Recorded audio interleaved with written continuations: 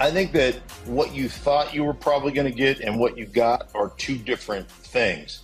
I think Trey Lance is he's a big kind of straight line, incredible athlete, but he's not that edge to edge, sideline to sideline Lamar Jackson type of athlete out of the pocket. So I think it limited some of the run game that you were planning on implementing on the RPO games and some of the quarterback designed run stuff. Where when you go back and watch Trey Lance, most of his runs were like quarterback power that were back up between the tackles as opposed to attacking the edge. And I think that was one of the things that they just realized, not quite the athlete we thought he was going to be, when we tested out. So there was that aspect of it. I'm telling you that Brock Purdy is the guy there. If he is healthy, he is the guy they like. I believe that his foot energy, his understanding of protection, where to get rid of the football. I just think they found a guy as Mr. Irrelevant that they think that can lead that team to a championship. So I think that's the direction you're going to go in. And then, Trey Lance, if he gets healthy and maybe at some point he's trade bait down the road. But I wouldn't be surprised to see Sam Darnold be the backup in that situation to Brock Purdy. And that was Mark Schlereth, FS1 on the Herd. It's clear now with what he points out. It's sort of illustrating what we thought we were seeing, but it's only getting worse. Trey Lance is not the guy who the 49ers thought it was going to be. Yet at the same time, they have lucked out finding Brock Purdy. And after all of this, think of where the 49ers are. The 49ers are Super Bowl contenders, and they still don't have their quarterback situation truly established right now, Ryan. Yeah, and I can't believe it because, I still don't understand. And I know Justin Fields hasn't proven that he's a Pro Bowl NFL quarterback, but he's a really good football player. And imagine him in that San Francisco offense, the way that they run that offense. Him with Shanahan, those running backs with George Kittle and all those weapons. I think Justin Fields would look like a totally different quarterback. And that offensive line. But instead they went with Trey Lance. And it's crazy because Kyle Shanahan never wanted Trey Lance. John Lynch did. I mean, I would even prefer Mac Jones running that offense. And you were right about Brock Purdy, it looks like, Nick. I always thought that Trey Lance would ultimately win that job just because you drafted him number 2.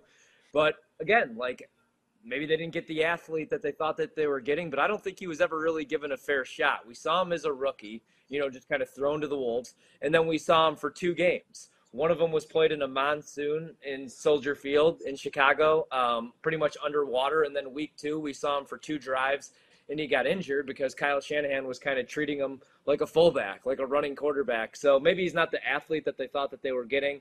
I don't think he was ever really given a fair shot. I would actually like to see Sam Darnold win that job, but it looks like it's going to be Brock Purdy as long as he's healthy, and he's throwing in Florida right now. So it looks like he's going to be ready for the start of training camp or for preseason. What do you like about Sam Darnold that Brock Purdy does not do? Nothing. I think that probably Brock Purdy is the better starting quarterback. I mean, we've seen such a short sample size. I don't think Trey Lance was given a fair shake, but I definitely know that Sam Darnold was never really given a fair shake because, he was drafted by the Jets. It was an absolute disaster. He looked pretty good in his first couple starts. Then he got caught on the hot mic that he was seeing ghosts against Bill Belichick, as a lot of young quarterbacks do against the Patriots. And, look at his offensive coordinators and look at his head coach. He had to deal with Adam Gase, who was a complete lunatic. And then he gets moved to Carolina. Again, he was given a shot there, but that offense and Matt Rule, it was just kind of a mess there as well. So I would just love to see what he could do with a real play caller in Kyle Shanahan. Because Kyle Shanahan makes all these guys look so good, right? Jimmy Garoppolo went to a Super Bowl. Mm-hmm. Brock Purdy went from Mr. Irrelevant to playing an NFC championship game. I just think if anybody can make Sam Darnold look like a starting NFL quarterback, it's Kyle Shanahan. And I've always been a fan of Darnold ever since USC. But I don't think he ends up winning that job if Purdy's ready week 1. I didn't think there was a shot Purdy was going to be ready week 1 because he had Tommy John surgery. We usually don't see this with quarterbacks. It's an injury we see with starting pitchers. Right. Well, luckily he doesn't have to miss 18 months because that would be a whole different story if that's the case, which I don't really understand the science between why the recovery is a lot shorter for a quarterback than a pitcher. I don't know. I'll let the doctors handle that. It doesn't really matter. But yeah, Sam Darnold is a great example, at least, of how situation can really dictate the success of a young quarterback. I always use David Carr as an example. David Carr got drafted by the expansion Houston Texans, the worst offensive line in NFL history. He was getting sacked every other play. Now, I don't know whether he actually would have been a good quarterback. Maybe he would have been a lifetime backup like he ended up being. But you know what? Never really got a shot right away. Never got a chance to actually develop. So, yeah, Sam, look, you know my love for Brock Purdy. I love the story. I love the confidence. I love what this kid was able to do coming in that situation when we were going, oh, my God, they're on their third quarterback, and it's Brock Purdy, Mr. Irrelevant, and then we all felt stupid. But seeing Sam Darnold at least get a shot, this really is a way to at least get an idea what Sam Darnold could be. And I think any football fan is going to want to see that and at least have an understanding of like, okay, we know what Kyle Shanahan can do. And right now, the San Francisco 49ers are the favorites to win the NFC West at minus 165. And we're sitting here talking about this a seventh round, last pick of the draft quarterback, another first round pick that they traded up for that's looking like a complete bust, and another quarterback that's on his third team. And they're the favorites to win this division, and they're Super Bowl contenders. Like, that's a testament to what the offense is, the genius of Kyle Shanahan, the creativity of Kyle Shanahan in that offense. But look, that doesn't mean that there's a lot of people on Seattle. Seattle's 2-1 to win the division. I still like San Francisco. They deserve to be the favorites. They should. But Seattle surprised a lot of people last year, literally everybody except who was in that locker room, maybe even a few guys in the locker room. But the question now becomes, can they capitalize on maybe some early hiccups with San Francisco offensively if they struggle at, Brock Purdy isn't really fully back or healthy or whatever the case is, and Geno Smith maybe still looks like he did last year. But remember, Geno Smith fell off a little bit at the end of last year too. Yeah, what's crazy is like go on, because I know that you're a little bit higher on Seattle than me, Trista, so you go on here.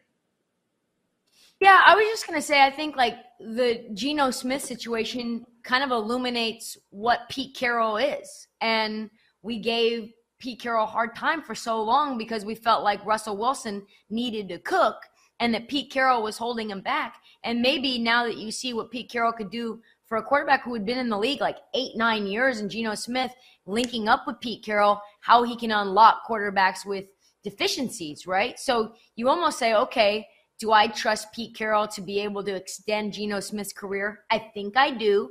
I don't think it's a one-hit wonder. You have Kenneth Walker. You have Zach Charbonnet. You have DK Metcalf. Yes, you got Tyler Lockett. You end up getting a new receiver in the draft as well, really good one. So like it's a more potent offense than I think it was last year, and they end up going to the playoffs. So I don't think they're going to win the division. I don't think that's going to happen unless Brock Purdy is injured.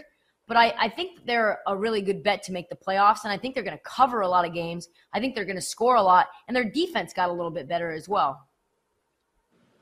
Yeah, I mean, I think that, like, the 49ers at minus 165 are priced pretty fairly. I would probably play them. I mean, you look at strength of schedule, they have the fifth easiest schedule, and you look at some of these teams in front of them, like Atlanta, Indianapolis, and Carolina. We don't even know what they're going to be, but we know what San Francisco is going to be, and that's what's crazy. Like, I would actually lay the minus 165, not knowing who their starting quarterback's going to be, and that says everything about Kyle Shanahan as a play caller. Also, like, this could be their last dance fully together. That defense, which I still don't love the secondary. Mm-hmm. You could burn them deep, but on the offensive side of the ball, you have George Kittle. Brandon Ayuk gets better every single year. I think he's one of the more underrated wide receivers in the league. We know what Debo is, and you have Christian McCaffrey, and you have that offensive line. You have Trent Williams, who's getting a little bit older. So I think they're priced fairly, but I'm with you on Seattle, where I went over on the win total.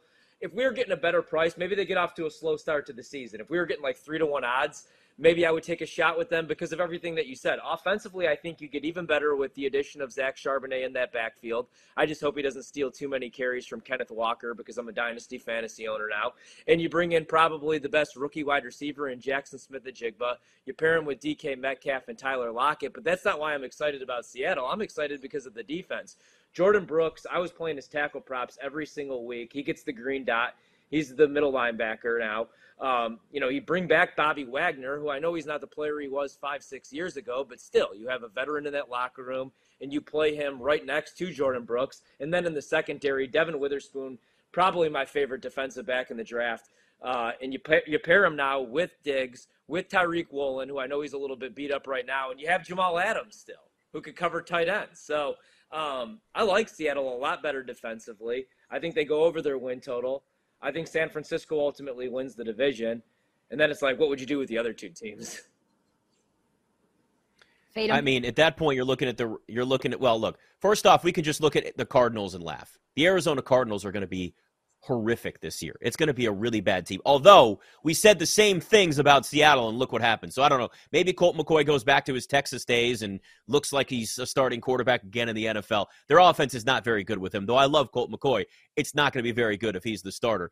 But I'm not looking at the Rams and saying this is a team that's going to go out and win 10, 11 games. But I don't want to write off a team that shut down everybody late in the season anyway, that was dealing with injuries for a good portion of the season. They did just win a Super Bowl a couple of years ago.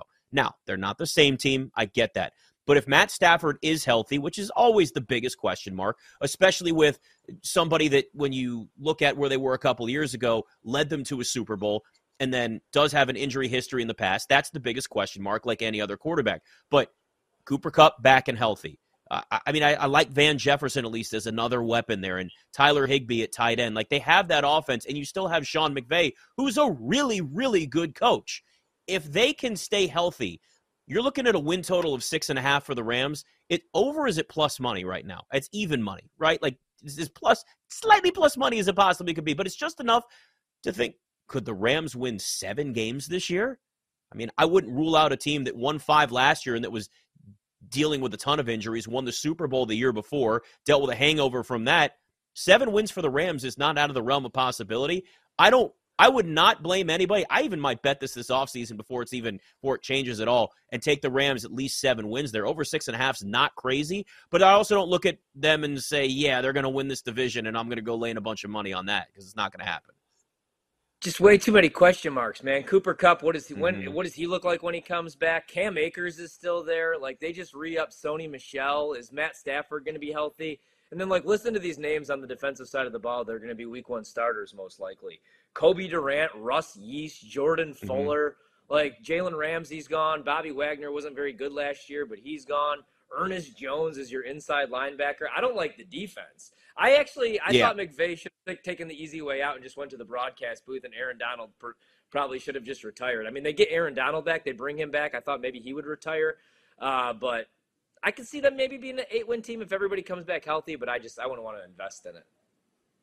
Yeah, same thing. I get what you're saying, Ashu, because you think about Cooper Kupp and how many wins he could get you alone, really. Like, he's going to be able to do so many things for you. And they were just so depleted offensively, and his injuries sort of took the wind out of their sails. But ultimately, I just can't trust that roster is going to work. Their running game hasn't been good for, like, since they went to the Super Bowl and Todd Gurley disappeared and retired overnight. So, yeah, I think that would just be a flat-out stay away for me. But if they won 8 games, I wouldn't be surprised. For 7 games, I wouldn't be surprised. Right.